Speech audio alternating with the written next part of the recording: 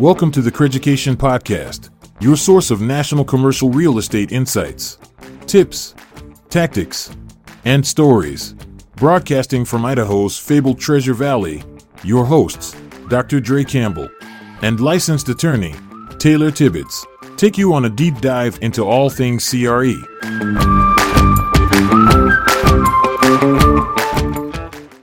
Came out of a Payne Weber office across the hall. I saw Coldwell Banker, thought the place was a bank, went in, dropped my resume off. They called me later that day, set up an interview for the following day. I went to the library to look up this bank, see it's a real estate company. Almost don't go on the interview, but they were the only ones hiring college kids for the summer, so I took the job. Our final podcast guest at the CREI Summit was Bob Knakal. On this episode, Bob joins us to talk about his rise in commercial real estate, where he started, how he got into the business, and what he's learned along the way. We're thankful that such a busy guy like Bob would make time to be a part of this podcast with a couple of Idaho boys and myself and Dre. We're excited for you to get to know him and have a listen to this episode. All right. Well, hey, everybody. This is Dre Campbell and Taylor Tibbetts, and we are here today with the true, authentic Bob Knakal. Hi, everybody. Hey, welcome, Bob. From New York. Thanks for having me, guys. Yeah, Bob has had a prolific career in the commercial real estate sector, and we are here at the CREI conference, and we agreed to get him snuck away over here to get him up at our room, and we're going to record another podcast to talk about just the life of a CRE agent in the Northeast. Awesome. Well, happy to talk about it. So, we had the privilege of getting to see your career laid out on a baseball card, right? Which was a really clever idea. And when I was 2 years old, your career was starting in 1984. So kind of talk us through about how you started in commercial real estate and what that was like and why you went into it. Sure. Yeah. My intention was not to get into commercial real estate. I'll take you back to my freshman year, 1981 at the Wharton School. I, like every other Wharton kid at the time, wanted to be an investment banker. Yeah. Right. So went to my spring break between freshman and sophomore year, or freshman year, my spring break, I went around northern New Jersey dropping my resume off at every commercial bank and investment bank I saw, trying to get a job that would look good on the resume. Yeah. Came out of a Payne Weber office across the hall. I saw Coldwell Banker, thought the place was a bank. Went in, dropped my resume off. They called me later that day, set up an interview for the following day. I went to the library to look up this bank, see it's a real estate company. Almost don't go on the interview, but they were the only ones hiring college kids for the summer. So I took the job. I was doing market research with them, driving around Morris County, writing down information on every commercial building I saw. Mm-hmm. And I just really loved it right from the start. It was really a cool experience. They had a great office, a bunch of young, hardworking people. It seemed like they were really having a good time. They were doing well financially.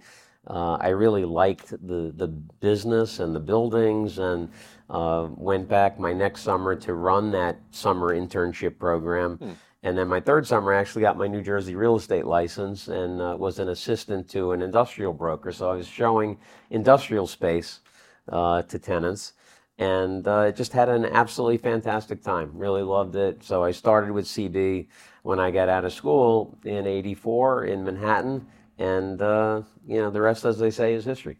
Yeah, so I think of canvassing, right? That's an interesting time to canvass. Right now, people can sit from their computer and just scroll and look at buildings and click on the ownership and then look up the number. You actually had to go and drive around. Drove around with the big Hagstrom map, it was called, and had to make sure I went down every street to find the properties. And, it would have been a lot easier had I overlaid a zoning map on this so I could see where commercial buildings could exist.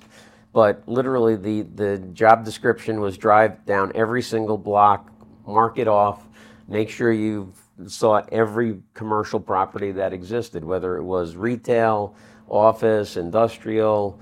We didn't do apartment buildings at that time. It was just commercial properties. But, we sat there with sheets of paper, writing down information on, how big the building was, who the tenants were, that kind of thing. So it was a really interesting learning experience. Yeah, it sounds like a good way to kind of dig your teeth in and then also develop good habits. Mm-hmm. Yep, so you accumulate all these maps. correct? And did you write directly on the maps? No, I just used the map to make sure I was hitting Okay. every block. The job was to write down information on one property on one sheet of paper. There was things to fill out, so once I went down a street, I crossed that street off and just went on to the next one. So. It was CB called it the data bank back in those days, and the college kids were out in the field looking at everything, trying to get that database as accurate as possible.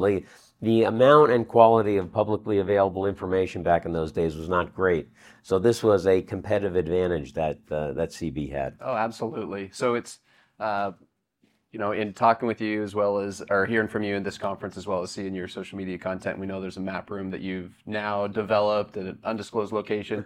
I'm a title insurance guy, and so, plat maps and subdivision maps, I love that. So I think it's a very cool concept. When did you come up with the idea to develop this room? When did you start working on it?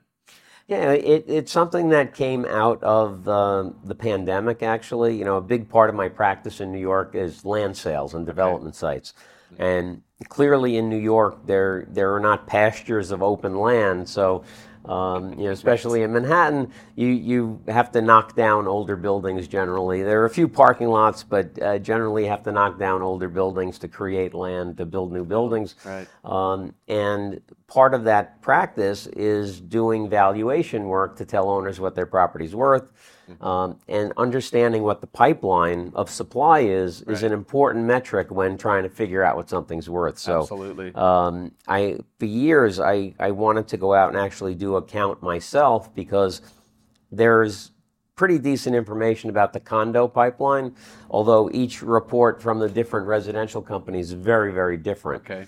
But there's virtually nothing on the supply of rental apartments, hotel rooms, office space. So I thought it was a perfect opportunity during the pandemic to get out there. Nobody was in town. Everything was closed. Went out, brought little sections of the map into the field. And originally I started highlighting them just so I didn't have to write so much stuff down. Right. So I'd see it building under construction, color it in green, anything that looked like a clear development opportunity where the existing building was built to less than 25% of its maximum buildable footage. I highlighted in orange, and then potential assemblage opportunities were in yellow. And I brought these things back to the office and started doing research on them. And one thing led to the other. I started taping pieces of the map together, and before you know bigger and bigger. Map was 24 feet long and 10 feet wide, and really has a tremendous level of detail on it. But that has helped us develop a supply pipeline that's very, very accurate, and we have it broken down to each of the component parts. And it's been kind of a client magnet. Every developer wants to come in, take a look at it, and see what's going on in town. Compare notes, see. Yeah. Do they have to become a client before you'll show it to them? Not at all. Do you have to sign an NDA? I joke around that people have to sign an NDA. They really don't have to sign an NDA, but don't allow pictures. Nobody can take photographs of the map. But just from far away, so you can't tell the detail. Yep. But no NDAs required. So that sounds like one competitive advantage you've had. Another competitive advantage, I listened to someone say that you had, Mr. Moran said that you were sending out newsletters before I think a lot of people did. And so kind of talk about how you utilized your data to send out and to market to the general masses before there was mass emails and mass marketing. What did you do to kind of target your customers? Yeah, we did a ton of hard mail. I mean, back in the days when, before email really became a thing, we were sending out about 3 million pieces of mail a year. And we just thought that, today, my buddy Ed Winslow has coined the phrase proof stacking. And what proof stacking is continually demonstrating to your client base or your potential client base that you have capability, you've done transactions, you have expertise at something. Yep. And the way you do that, you constantly do it. So we send out mailings every single month. Every agent in our company would send out a piece of hard mail. It was very, very effective. We started, the first newsletter we did was at the end of 1988, early 89, and did them every quarter for 26 years. And it started as just a little 4-pager. And got to the point where we were doing 32 pages with color. We were selling ads in it. And it really was effective. People still remember. They refer to it as the green and white mail. We haven't gotten the green and white mail in a while. But, and we always thought that when you as a broker, you want to have market presence and you want to be top of mind with somebody. If you think about it, in Manhattan, for example, the average turnover rate of properties is 2.6% of the total stock is the average turnover, which means when somebody buys the property there, they own it for an average of 40 years before they sell it. So people are not always transacting. So most of the time you're talking to them or engaging with them in some way, they don't have anything to do. So I think the effectiveness of the hard mail was a constant reminder. Even if they picked it up, looked at it and said, Bob Knakal, Massey Knakal, and threw it in the garbage. To me, that was success, right? Because you're planting the seed.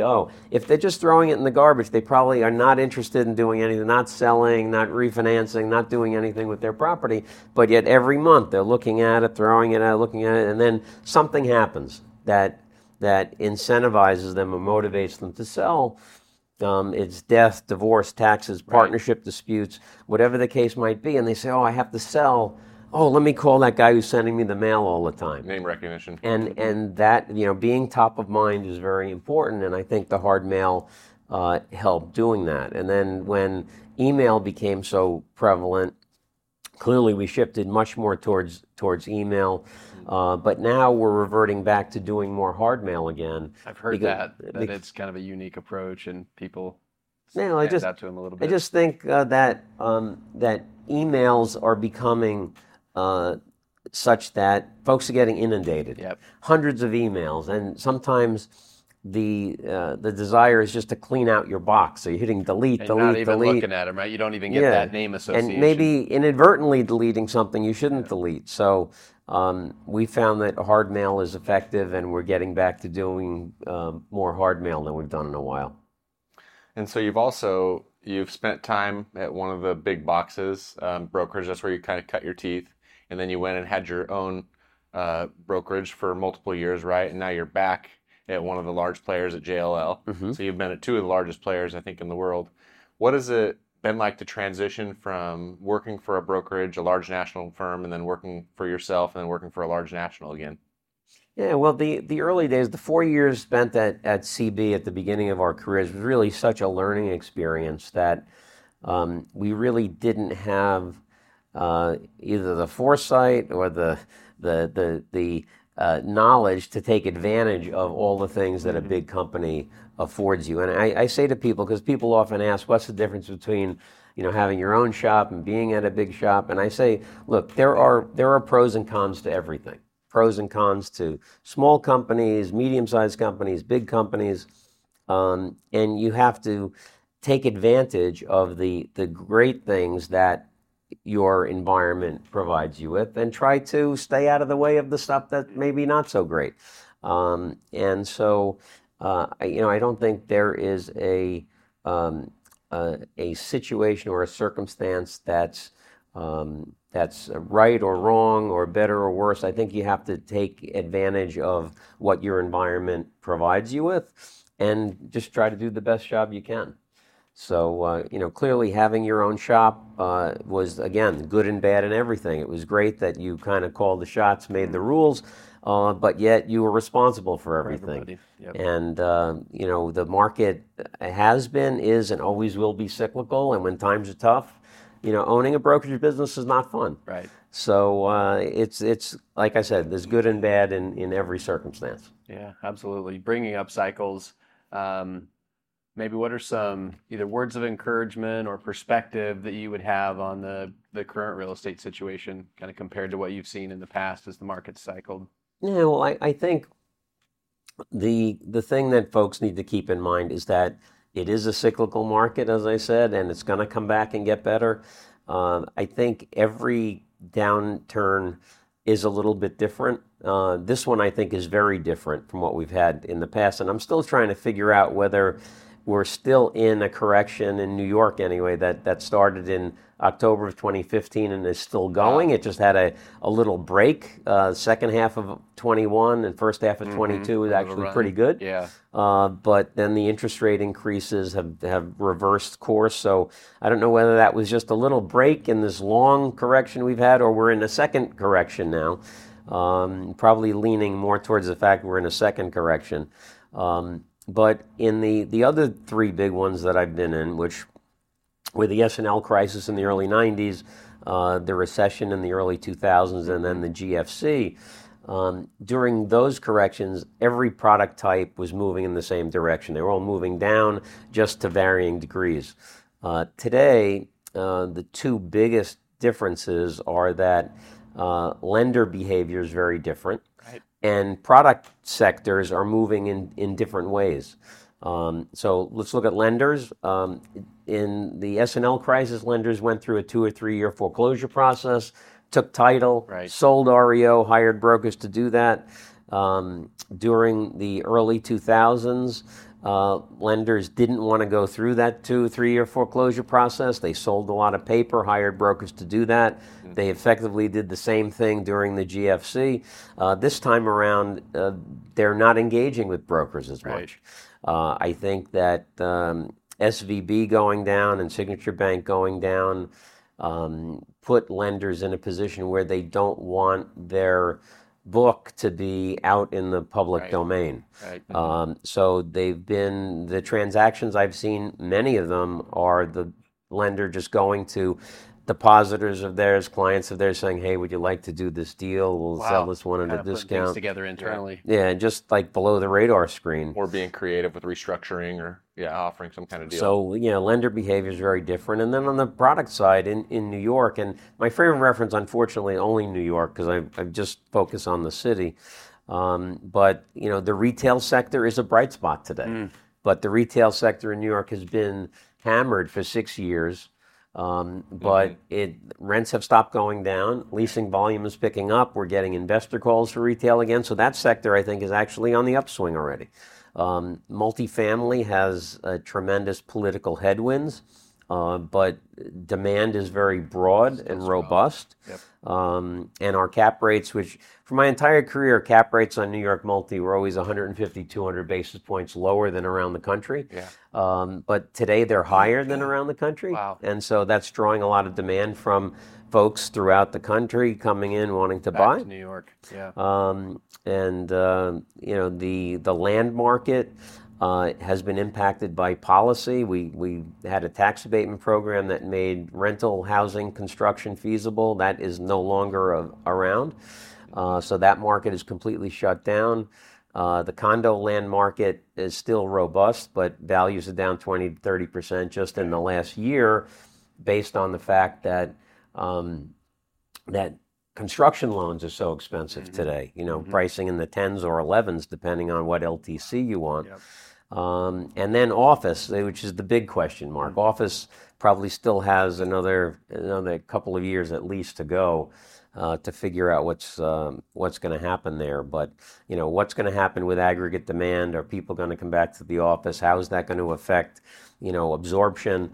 So a lot of question marks still in the office sector. But it's interesting how different sectors are moving in different directions. Right. There's not one big wave that's pushing everybody the same direction. That's fairly consistent with what we see in our market at a smaller scale. Has anyone in your market found a way to convert office or industrial to multifamily housing? I'm not aware of any industrial conversions, but there are several office to resi conversions that are going on.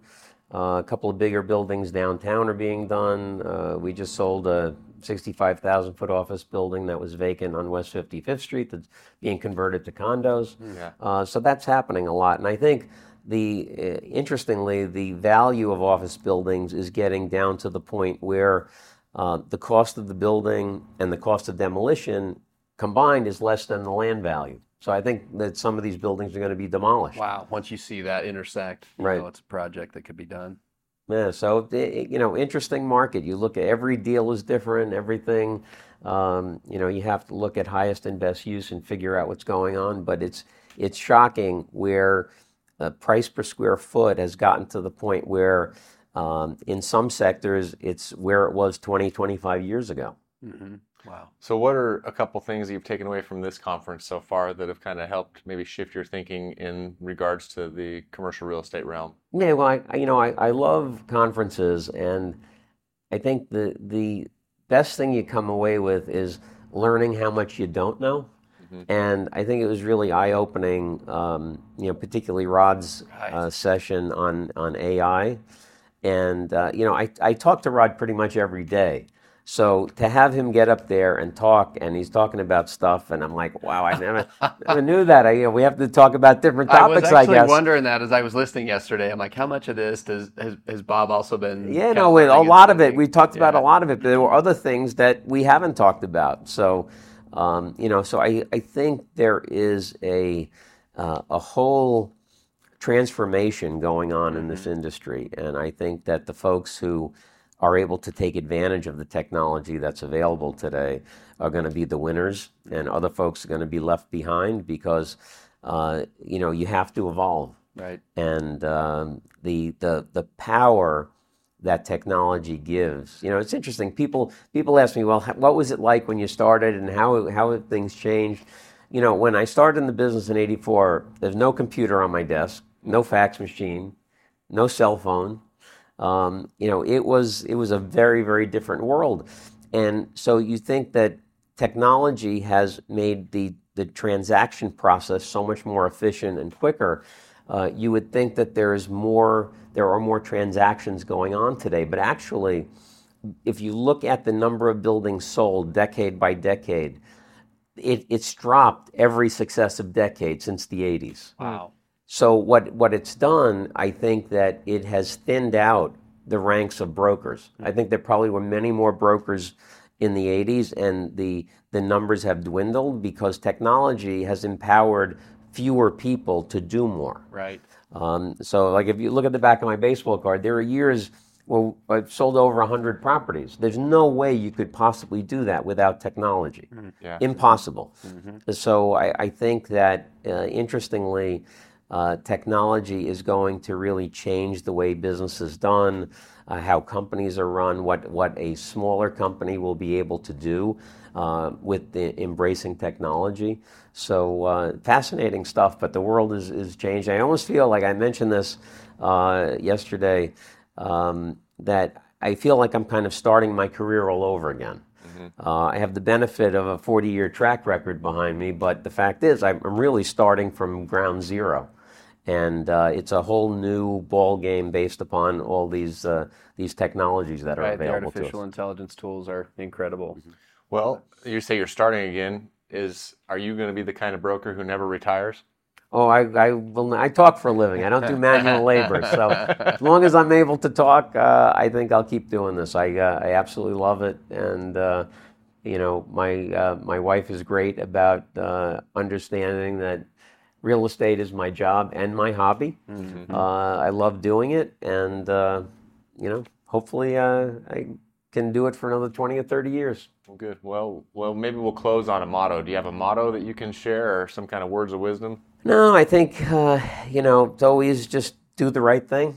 Yeah. I think if you do the right thing, treat people well, I think it comes around to you. I think have the abundance mindset. We talked about that you can look at the world as a zero-sum game, and every win for you is a loss for me.